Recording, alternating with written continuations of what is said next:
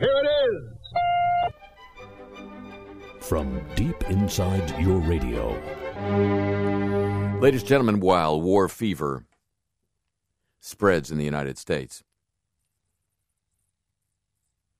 the fever that's spreading here in the United Kingdom, whence this broadcast originates this week, again, is referendum fever.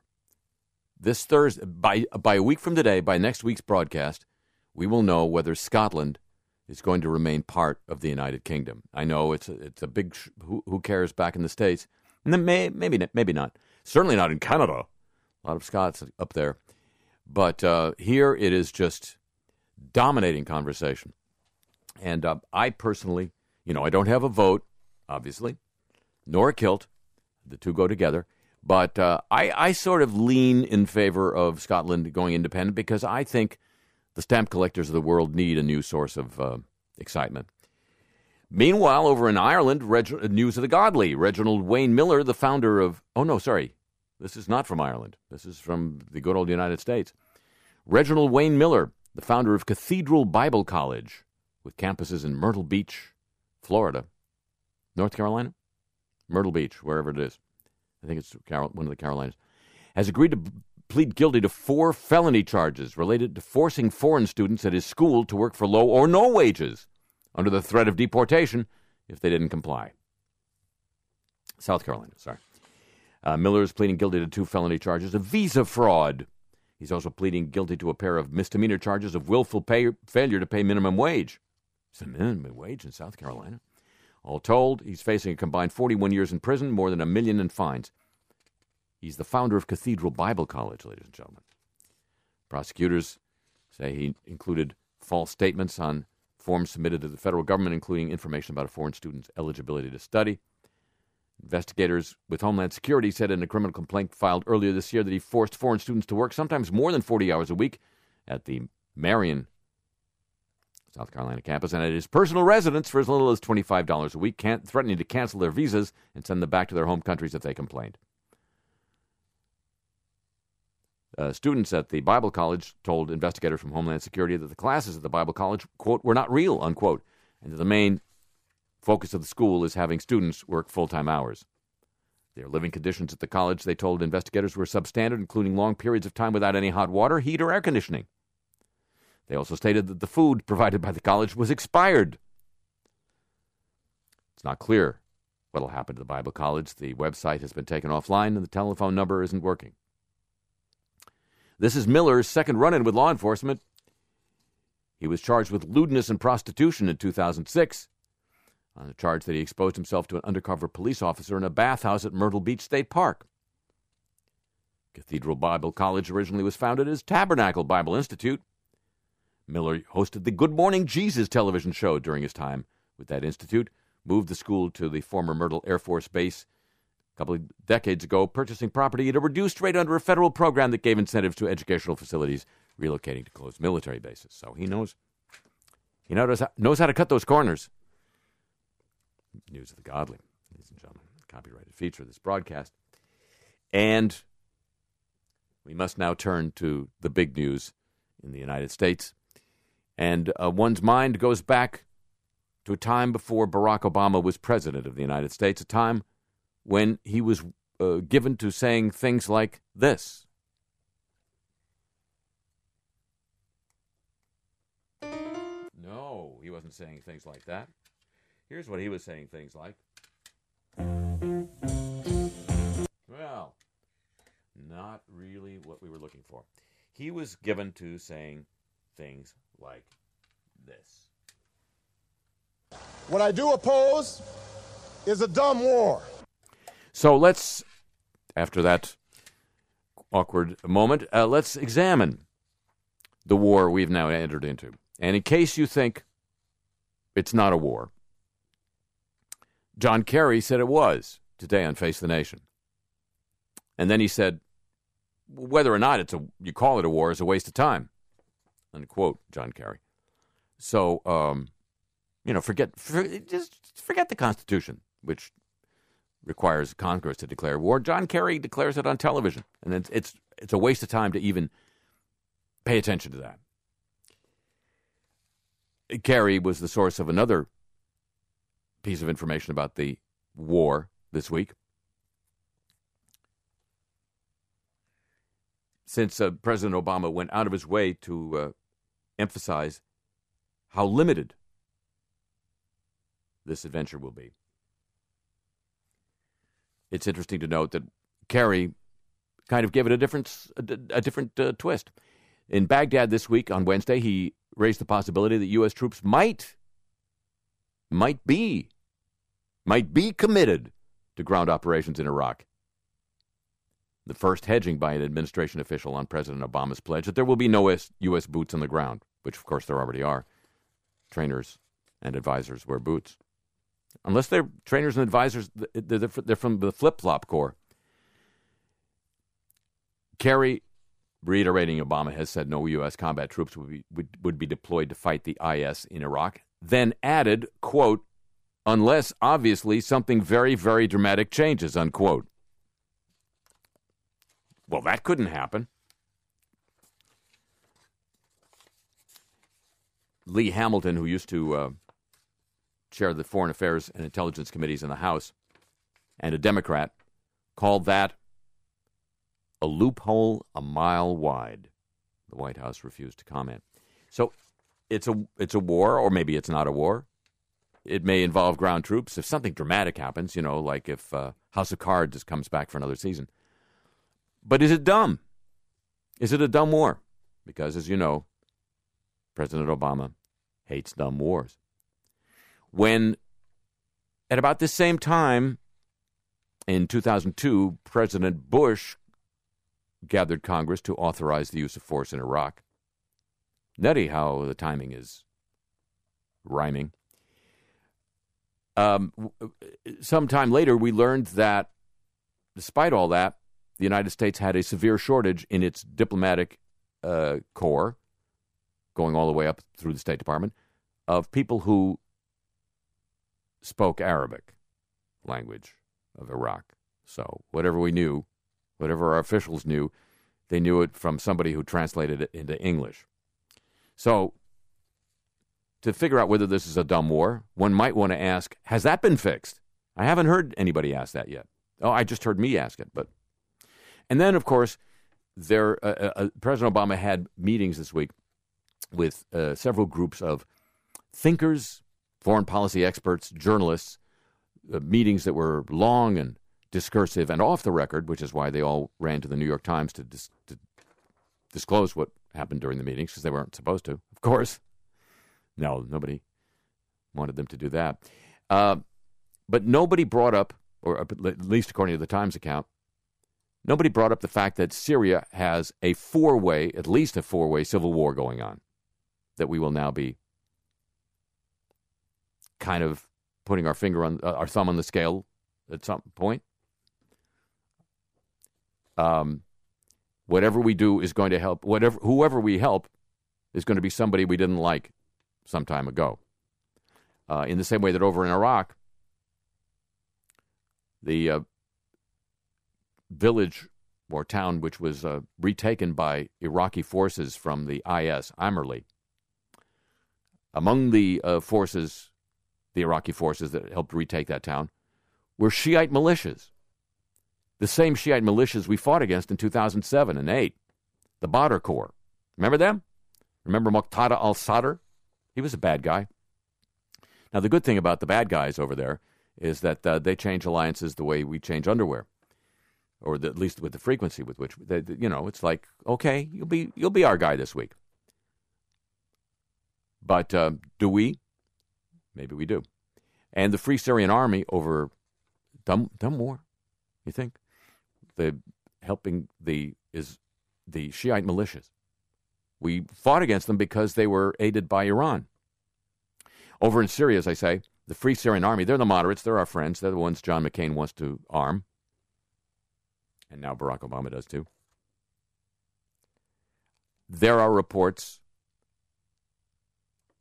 I wouldn't bet my house on them, but there are reports, one was aired on CNN, for what that's worth this week, that the Free Syrian Army were the ones who originally captured American journalist Sotloff and sold him to the IS.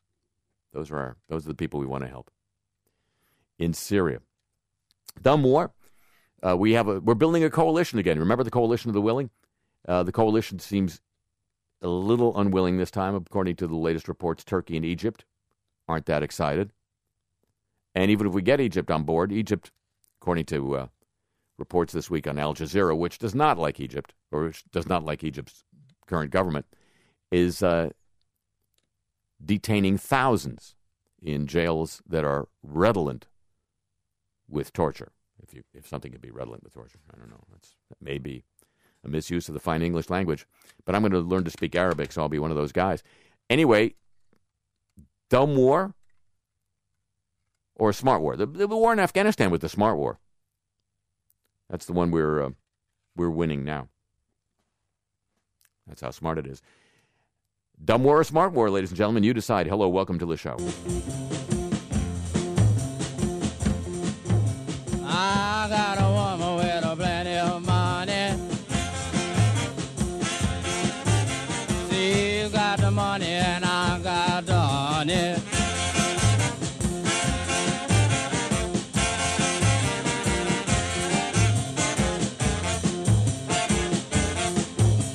I called my baby late last night.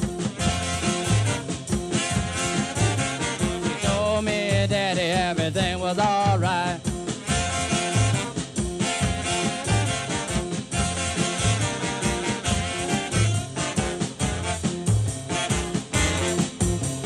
Give me a Cadillac, a diamond ring.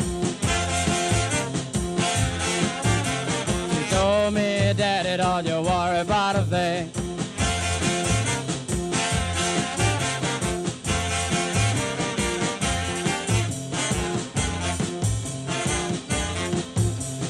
She's all mine and I'm so glad.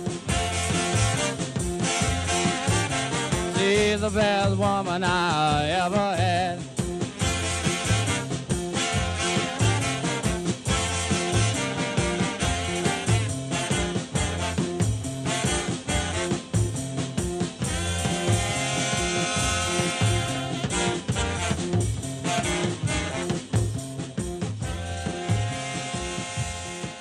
From London, England, I'm Harry Shearer. Welcome you to this edition of the show. And this week, ladies and gentlemen, a giant in the New Orleans music scene who owned the recording studio and engineered the recordings in those studios, which gave birth to most of the classic New Orleans rhythm and blues hits. Cosmo Matassa passed away.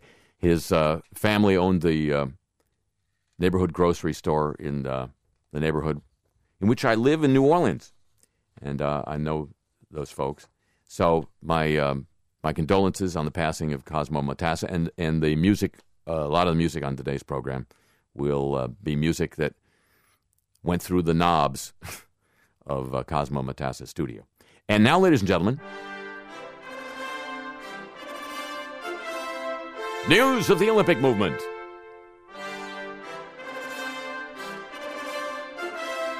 Produced by Jim Ebersol Jr.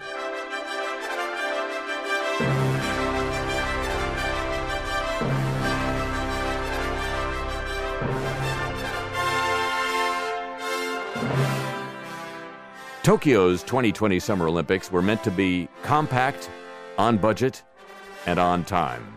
But now, as the Japanese capital moves to leap from bid to building a year after winning the Games, the optimism is ebbing. This, according to Reuters.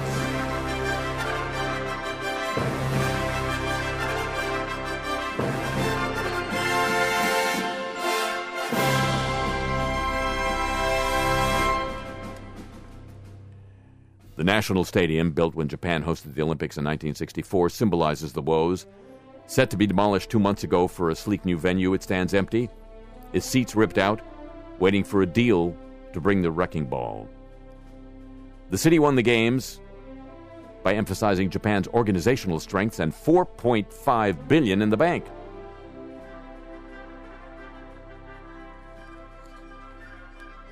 Now, the Olympics face ballooning costs, angry environmentalists, and a failing vision of a cozy downtown event. There was a sense in the IOC, with the rivals we had, and evidence of problems for the games in Sochi and Rio, there was a sense they wanted the Olympics held by a place that had its act together, said Hitoshi Sakai, chief executive of a Japanese think tank. Instead, even demolition of the National Stadium has gone through 2 rounds of failed bidding. Central to Tokyo's promises were that nearly all the competition venues would be within 5 miles of the Olympic Village. But construction and labor costs have soared due to the rebuilding after the tsunami and a rise in the consumption tax. That was not factored into budgets. Planners allotted $1.5 billion for venues in the bid, but now estimate more than doubled late last year after recalculations. Budget worries may mean plans for a new basketball arena are dropped, and the competition may be redirected 15 miles outside Tokyo to an existing venue. The yacht races may have to move some 17 miles to the east because the original venue is within the approach zone to Haneda Airport, and helicopters need to fly above the yacht races to shoot them for television. International sporting federations may be less than pleased by those changes. We've always been impressed by the proposals for sailing, in particular the compact nature of the venue and the close proximity to the other sports venues in the Olympic Village, says the head of the International Sailing Federation. Sakai says organizers have to stick to their pledges. Quote, "No matter how much it ends up costing, it's a public international promise to hold a compact Olympics. Japan has to keep its promises."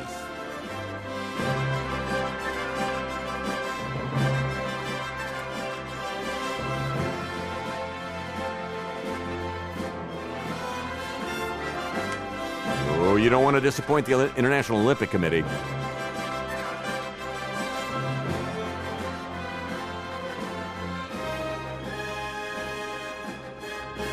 The Olympics. It's a movement, and we all need one. Every day.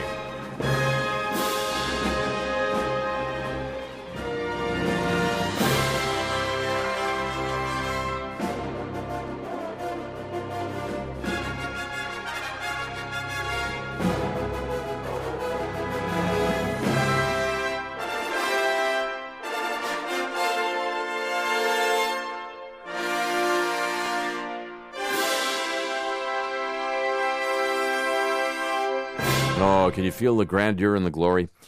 By the way, this week in the Sunday edition of the Sunday Times, the Sunday edition of the Times newspaper in London, owned by Rupert Murdoch, a story came out that officials of the international soccer ruling body, FIFA, had accepted expensive gift wristwatches while they were holding the World Cup in Rio. But don't worry, nothing like that's going to happen to members of the International Olympic Committee, because now, ladies and gentlemen, a secret location among the vineyards at California's Central Coast is a site of a plot of genetically engineered corn, producing proteins for industrial and pharmaceutical uses, including a possible vaccine for hepatitis B. It's growing with federal approval 100 feet from a steelhead stream in San Luis Obispo County, in designated critical habitat for a threatened frog. Agricultural Department inspectors have reported 2 incidents at the site, including conventional corn sprouting in what was supposed to be a fallow zone. The findings don't rise to the level of a fine or even a formal notice of noncompliance for the company that planted it, Applied Biotechnology.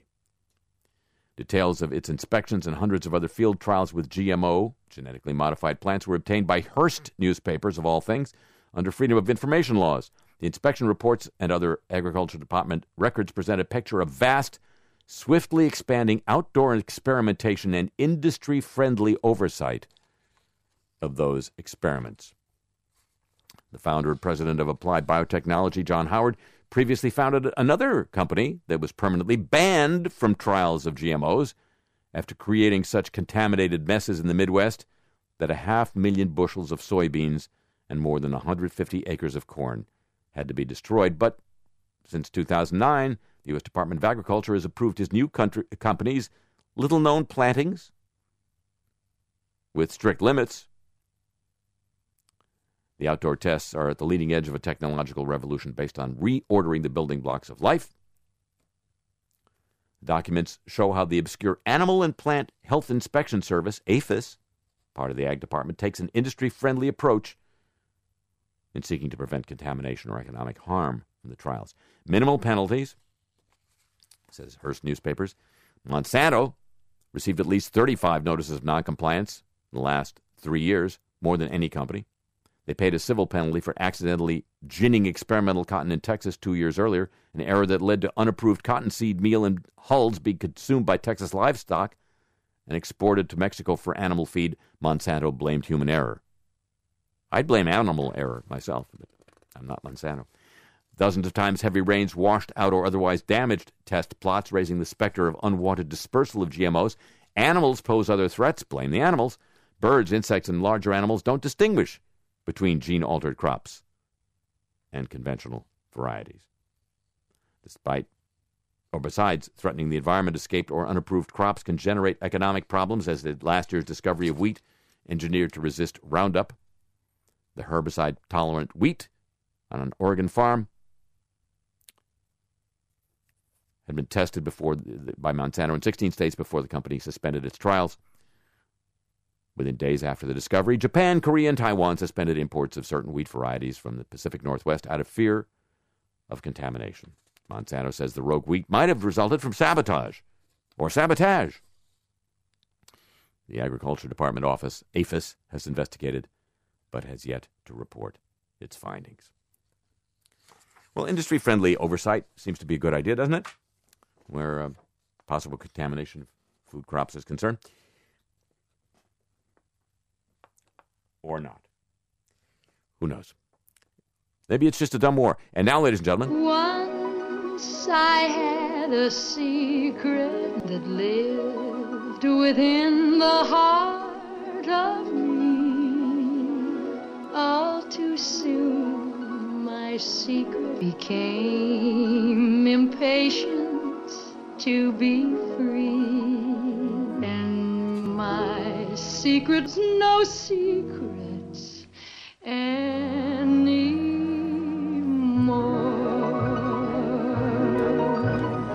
Well, some secrets trying to get free, but not quite. Pictures and footage of the alleged 20th hijacker, Mohammed al-Qahtani, must remain under wraps because they would be, quote, singularly susceptible to use by extremist groups to incite anti-American hostility, according to the Second Circuit Court of Appeals this week. Qahtani was turned back from an Orlando airport weeks before the 9/11 attack, sent back to his native Saudi Arabia. He surfaced at the Afghanistan border a few months after 9/11, where Pakistan forces captured and transferred him to U.S. custody. He became one of Guantanamo's first prisoners 2 months later, remaining there for 6 years before he was charged. In 2008, the then convening authority at Guantanamo, Judge Susan Crawford, dropped his prosecution because she found that his brutal interrogation in custody, quote, met the legal definition of torture, unquote. The T word. She spoke the T word. I wonder, has that been... the president has investigated that and found... No. The Center for Constitutional Rights, which represents Qahtani and other Gitmo detainees, filed a Freedom of Information Act request more than 4 years ago for tape footage and photographs of his interrogations. CIA refused to confirm or deny the existence of the images, but the FBI and the Department of Defense identified 6 photographs and 53 videotapes of Qahtani, refusing to release them under the classification exception. One video captured a forced cell extraction. Jimmy, you gonna come here?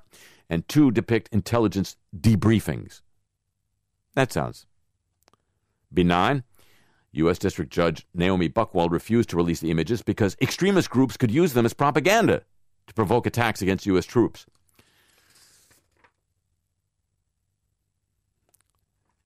The appellate court unanimously agreed, stating that Katani's unique case requires secrecy. So, can't see those because it might upset extremists and make them attack U.S. troops. What would make them attack the U.S. troops? What would arouse them so much, do you think? Well, don't worry your pretty little head about it. You'll never know.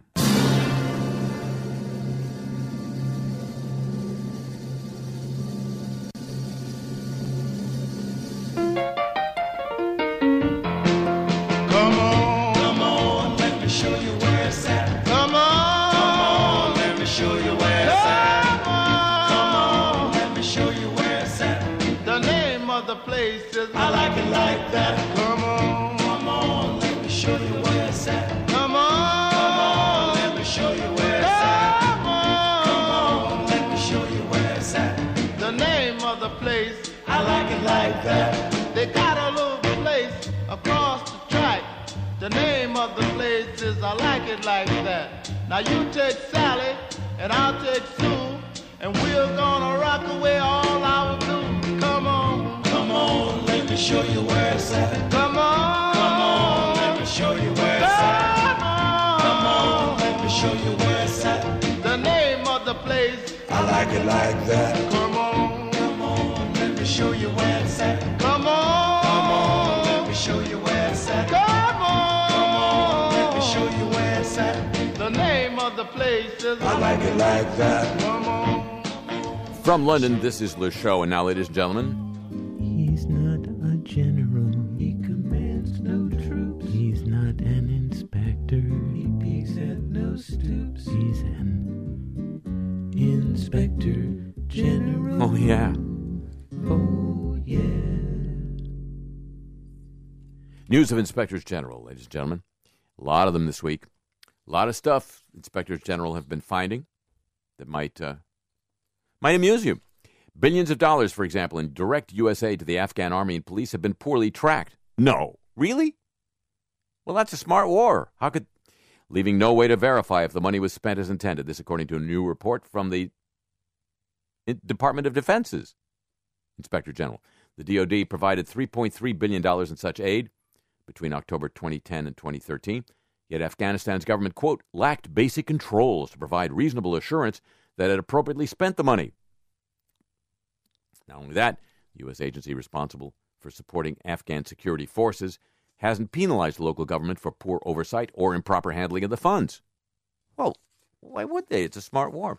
Because of the continuing lack of accountability, $13 billion that the Defense Department plans to provide Afghan security forces between 2015 and 2019, quote, may be subject to wasteful spending and abuse, the DoD IG warned. Already as much as $1.5 billion in U.S. aid sent between December 2012 and December 2013 cannot be accounted for because it was commingled with other revenues and government bank accounts. The Afghan government also spent more than $82 million in Pentagon funds on unapproved items, including Afghan armed forces salaries, overtime, and travel without any penalty. The report also raised new concerns about an old problem in the Pentagon's Afghan aid program, the disbursement of funds to ghost workers. Ooh, ghost workers. That sounds like a new ride. It is. 3 years ago, the Special Inspector General for Afghan Reconstruction first complained that the Afghan Interior Ministry couldn't accurately say how many people worked for the National Police, and as a result, there was limited assurance that only those actually working were receiving paychecks coming out of foreign aid funds. In January of this year, the same Inspector General, the same guy holding the same office, a new guy, reiterated those concerns in a letter to the Commanding General.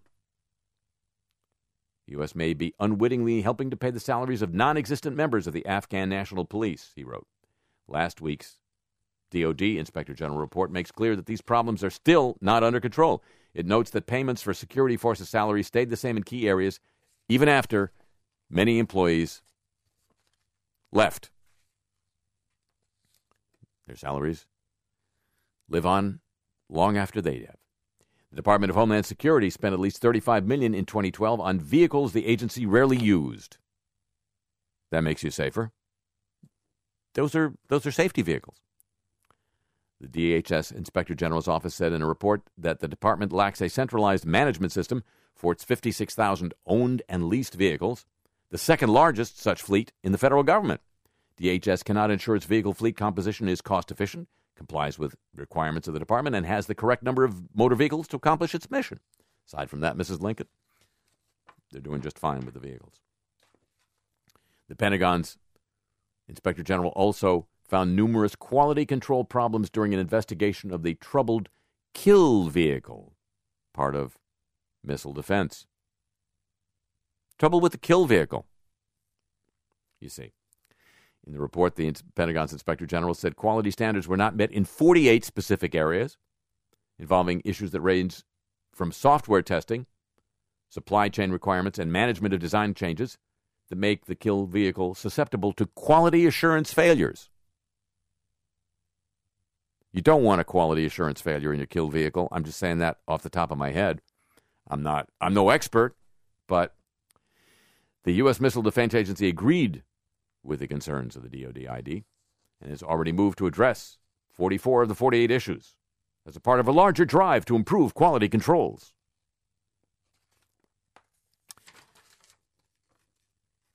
The system was deployed in 2004 before it completed testing. Always a good idea.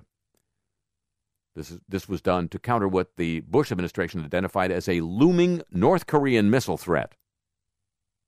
Ooh, I'm scared now. A combination of cost constraints and failure-driven program restructures has kept the program in a state of change. Schedule and cost priorities drove a culture of use as is, leaving the kill vehicle as a manufacturing challenge. Well, that's nicely worded from the Inspector General. With more than 1,800 unique parts, 10,000 pages of work instructions, and 130,000 process steps, kill vehicle repairs and refurbishments are considered by the program to be costly and problematic and make it susceptible to quality assurance failures. 15 major and 25 minor quality problems with Raytheon's handling of the program, including one case where a manufacturing operation had to be stopped because the parts kit included a screw without threads. Again, I'm no expert, but in my book, that's a nail. The Department of Homeland Security Inspector General came up with another report also. That department failed to assess the supplies it needed to deal with a potential pandemic and now has expired stockpiles, including medications, respirators, and bottle and hand sanitizers. The department bought 16 million surgical masks and 350,000 white coverall suits without establishing the need for them, according to the Inspector General's report, which included photographs of stacks of unopened boxes piled high in a storeroom. 81% of DHS's supply of almost 300,000 doses of antiviral medication will expire soon, according to the report. DHS also did not keep track of its supplies or where they were kept.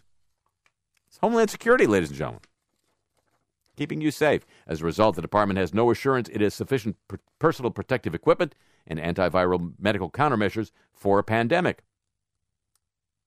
This comes as we're preparing to help Africa deal with Ebola. So trust us, Africa. DHS spent $47 million for a potential pandemic on preparedness equipment, medication, research, and exercises.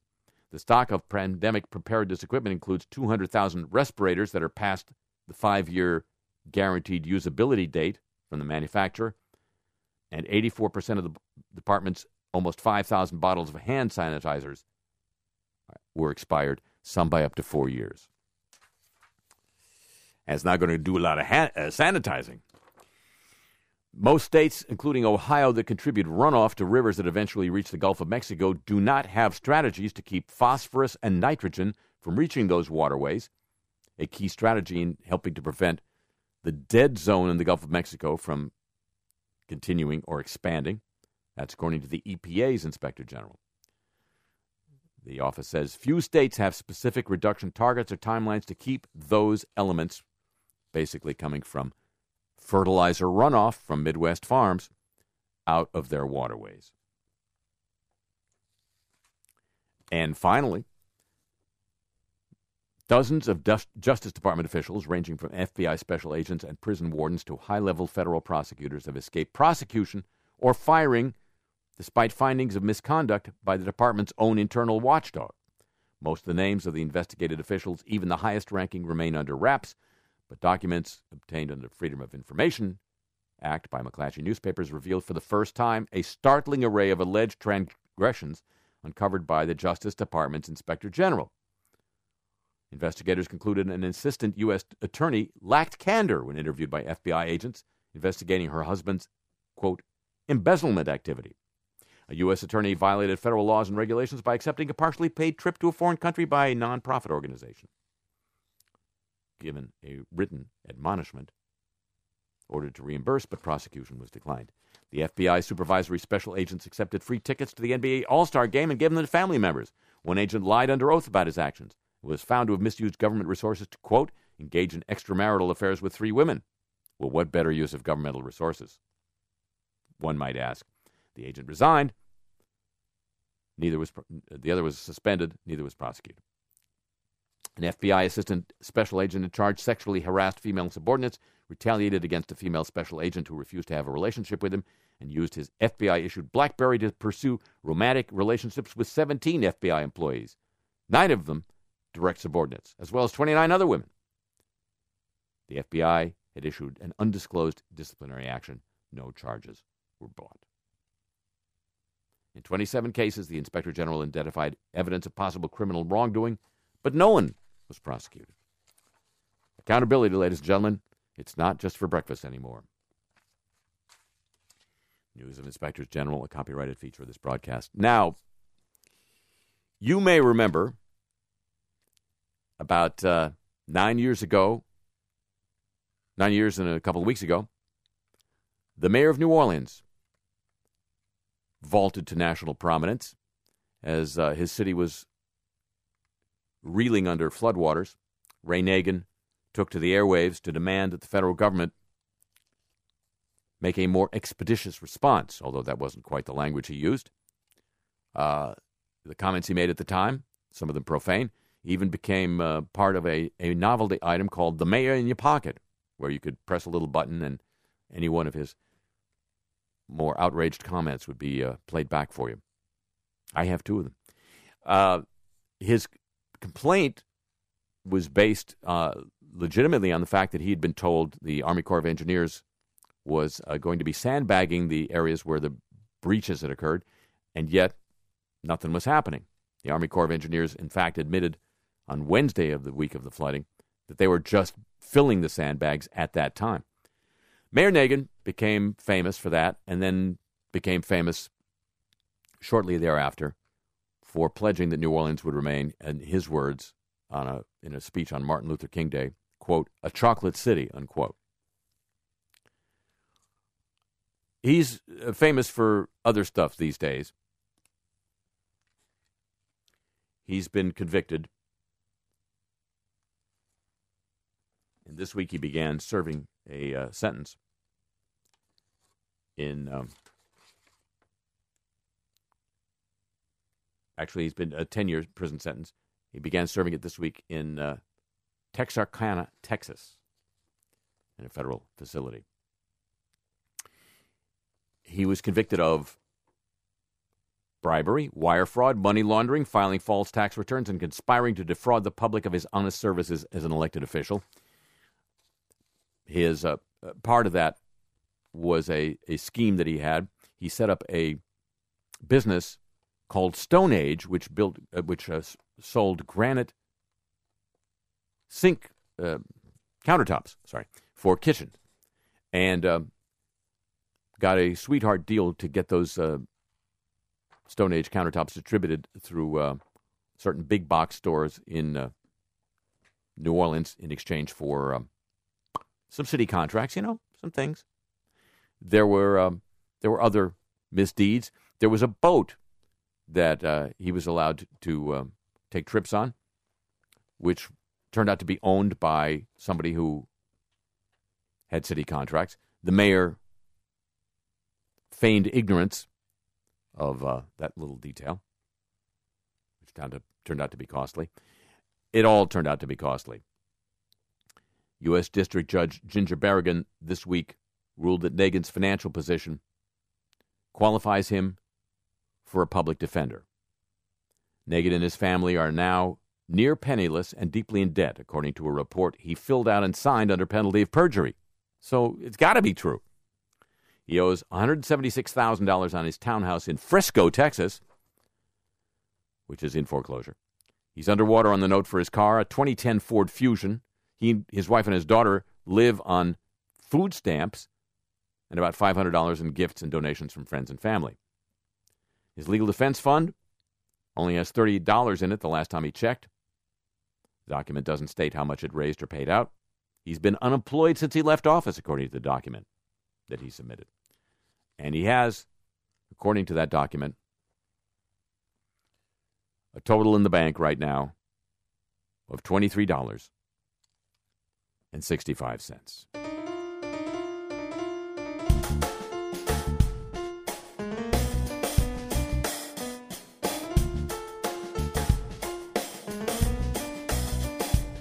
You know, I got real famous while my city was dying. I was on the TV, cursing and decrying. Then the feds came around. I started jiving and lying. Some red lines were crossed at a serious cost. Now my fortunes are lost. I'm down to $23.65. It's all that's keeping my ass alive. Can't defend myself, no way I survive. I'm just $23.65. $23.65. Just trying to help my kid make some bank. A few city contracts, some guys in the tank. As for who owned the boat, my mind was a blank. At least that's what I said.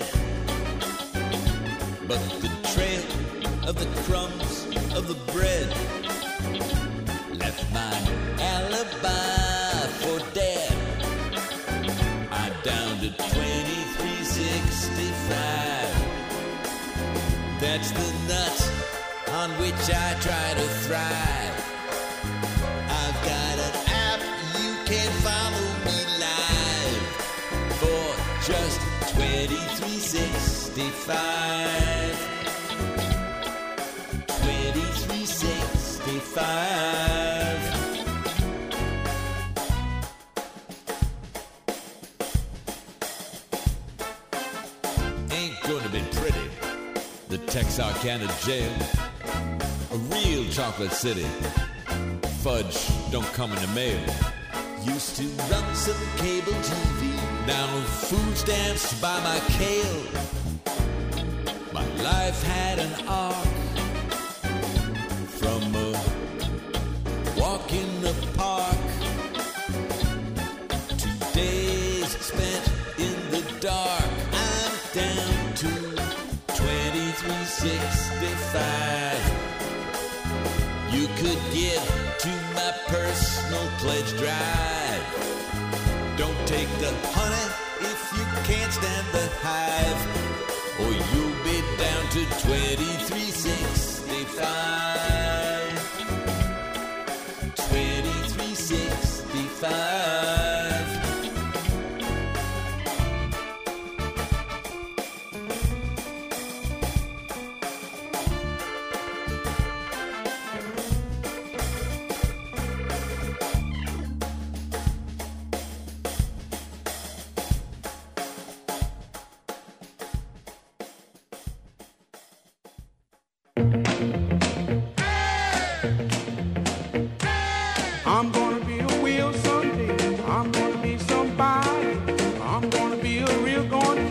then I won't want you.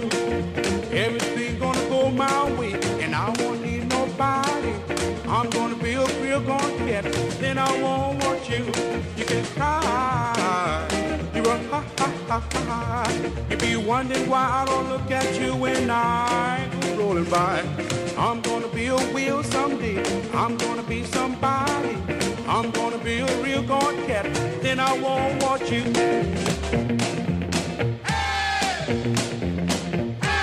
I'm gonna be a wheel one day. I'm gonna be somebody. I'm gonna be a real gone cat, then I won't want you. Everything's gonna go my way, and I won't need nobody. I'm gonna be a real gone cat, then I won't want you. You will cry, you will ha ha ha ha ha. You be wondering why I don't look at you when I go rolling by. I'm gonna be a wheel one day. I'm gonna be somebody. I'm gonna be a real gone cat, then I won't want you.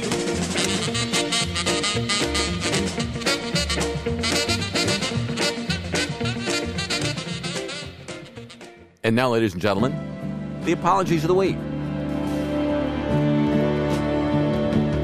We're so sorry. A senior UK British police officer has apologized to Sir Cliff Richard for the handling of the raid on his home over an historic, that is to say, long ago, sexual abuse allegation. Chief Constable David Crompton was accused of sheer incompetence for allowing the BBC to film shots of the police at the singer's flat, and he's acknowledged that the matter was dealt with in an inappropriate fashion.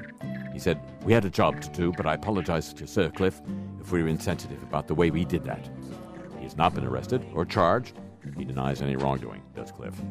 An offensive lineman for the Citadel college football team faces suspension after admitting to, quote, going for knees in a game in which several Florida State defensive linemen were injured.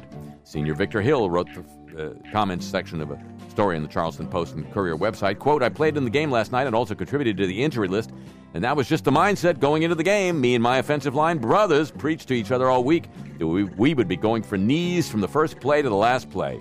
We saw it as if they won't respect us for blocking them, then we'll make them respect us for cutting them." The comments were quickly deleted, but wound up on message boards. Hill issued an apology shortly afterwards. "I would like to sincerely apologize for my statements this morning. I'm both embarrassed and ashamed of my comments. They reflect in no way, shape, or form how I'm taught or coached to perform.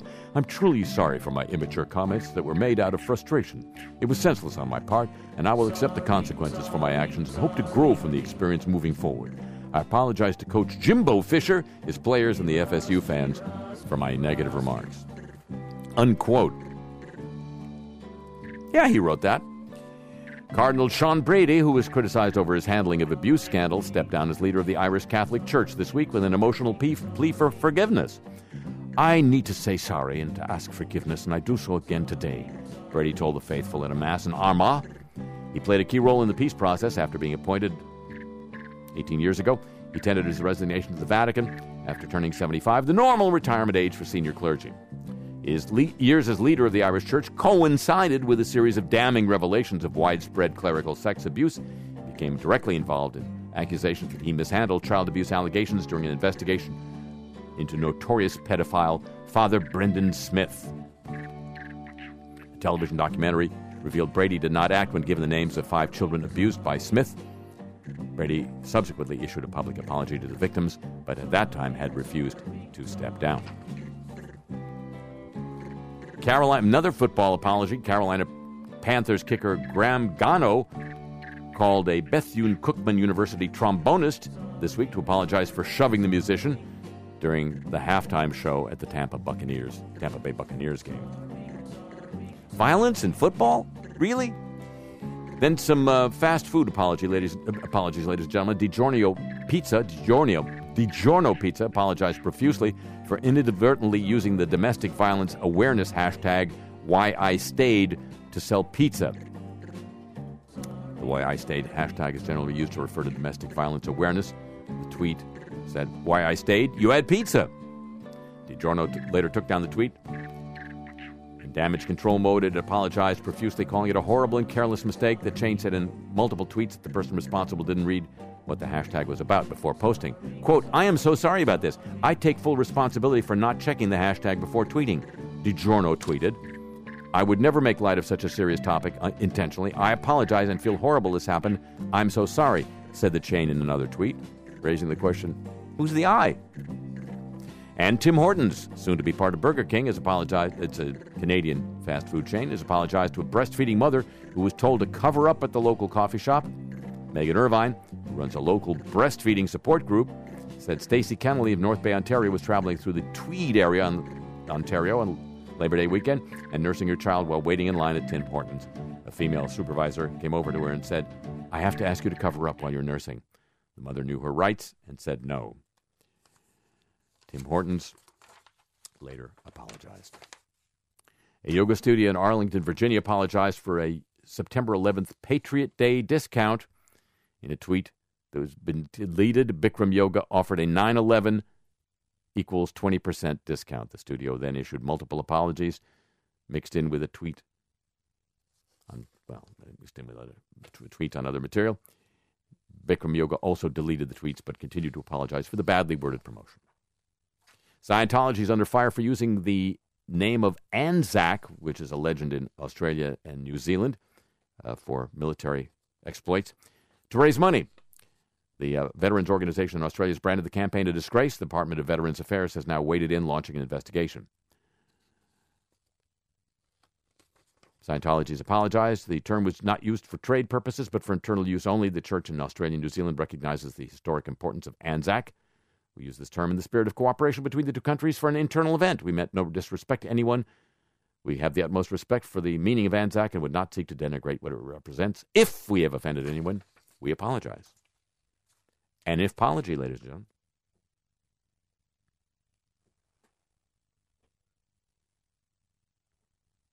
And, finally, down under, a suitcase containing plastic explosive was accidentally left at Sydney, Australia Airport for 3 weeks by the federal police in a serious training blunder. The AFP released a statement apologizing for mistakenly leaving a training device at the airport containing 230 grams of plastic explosive in an unclaimed suitcase during a dog training exercise. The AFP said the device was not live, but the admission is an embarrassment for the force and follows repeated indications that the terror alert level in Australia is going to go up. The mistake was not discovered until September 9th when a woman traveling through Sydney Airport discovered the device. The case was offered as a replacement bag when her own luggage was damaged. Sydney Airport Commander Wayne Buckhorn apologized for the incident. The AFP takes its error seriously, and the canine instructor who inadvertently left the device behind has been identified and will be the subject of a formal professional standards investigation. Oh, and the San Francisco 49ers suspended broadcaster Ted Robinson for 2 games Wednesday for comments he made about the Ray Rice domestic violence case. Robinson issued a statement. I want to unconditionally apologize for my comments. As a professional communicator, I'm responsible for my words. They were careless and does not reflect my true feelings about domestic violence. I understand the cycle of abuse keeps people in unhealthy relationships. No blame or responsibility for domestic violence should ever be placed on a victim. And you know he wrote that apology. The apologies of the week, ladies and gentlemen. Copyrighted feature of this broadcast.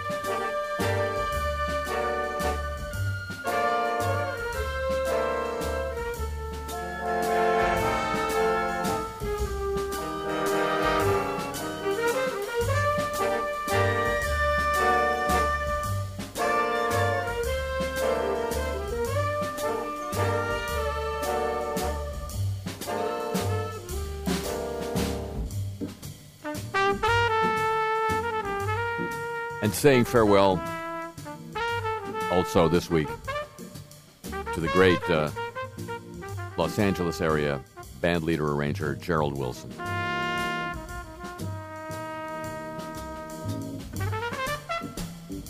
That will conclude this week's edition of the show.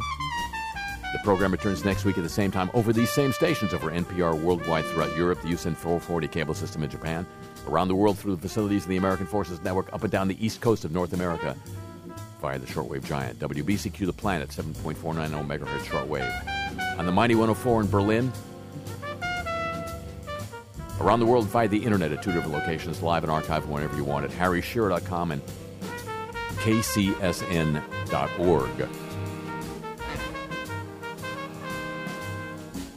Available for your smartphone through Stitcher.com and available as a free podcast, even though there's no more iPod, at wwno.org. Sideshow Network, SoundCloud, and iTunes.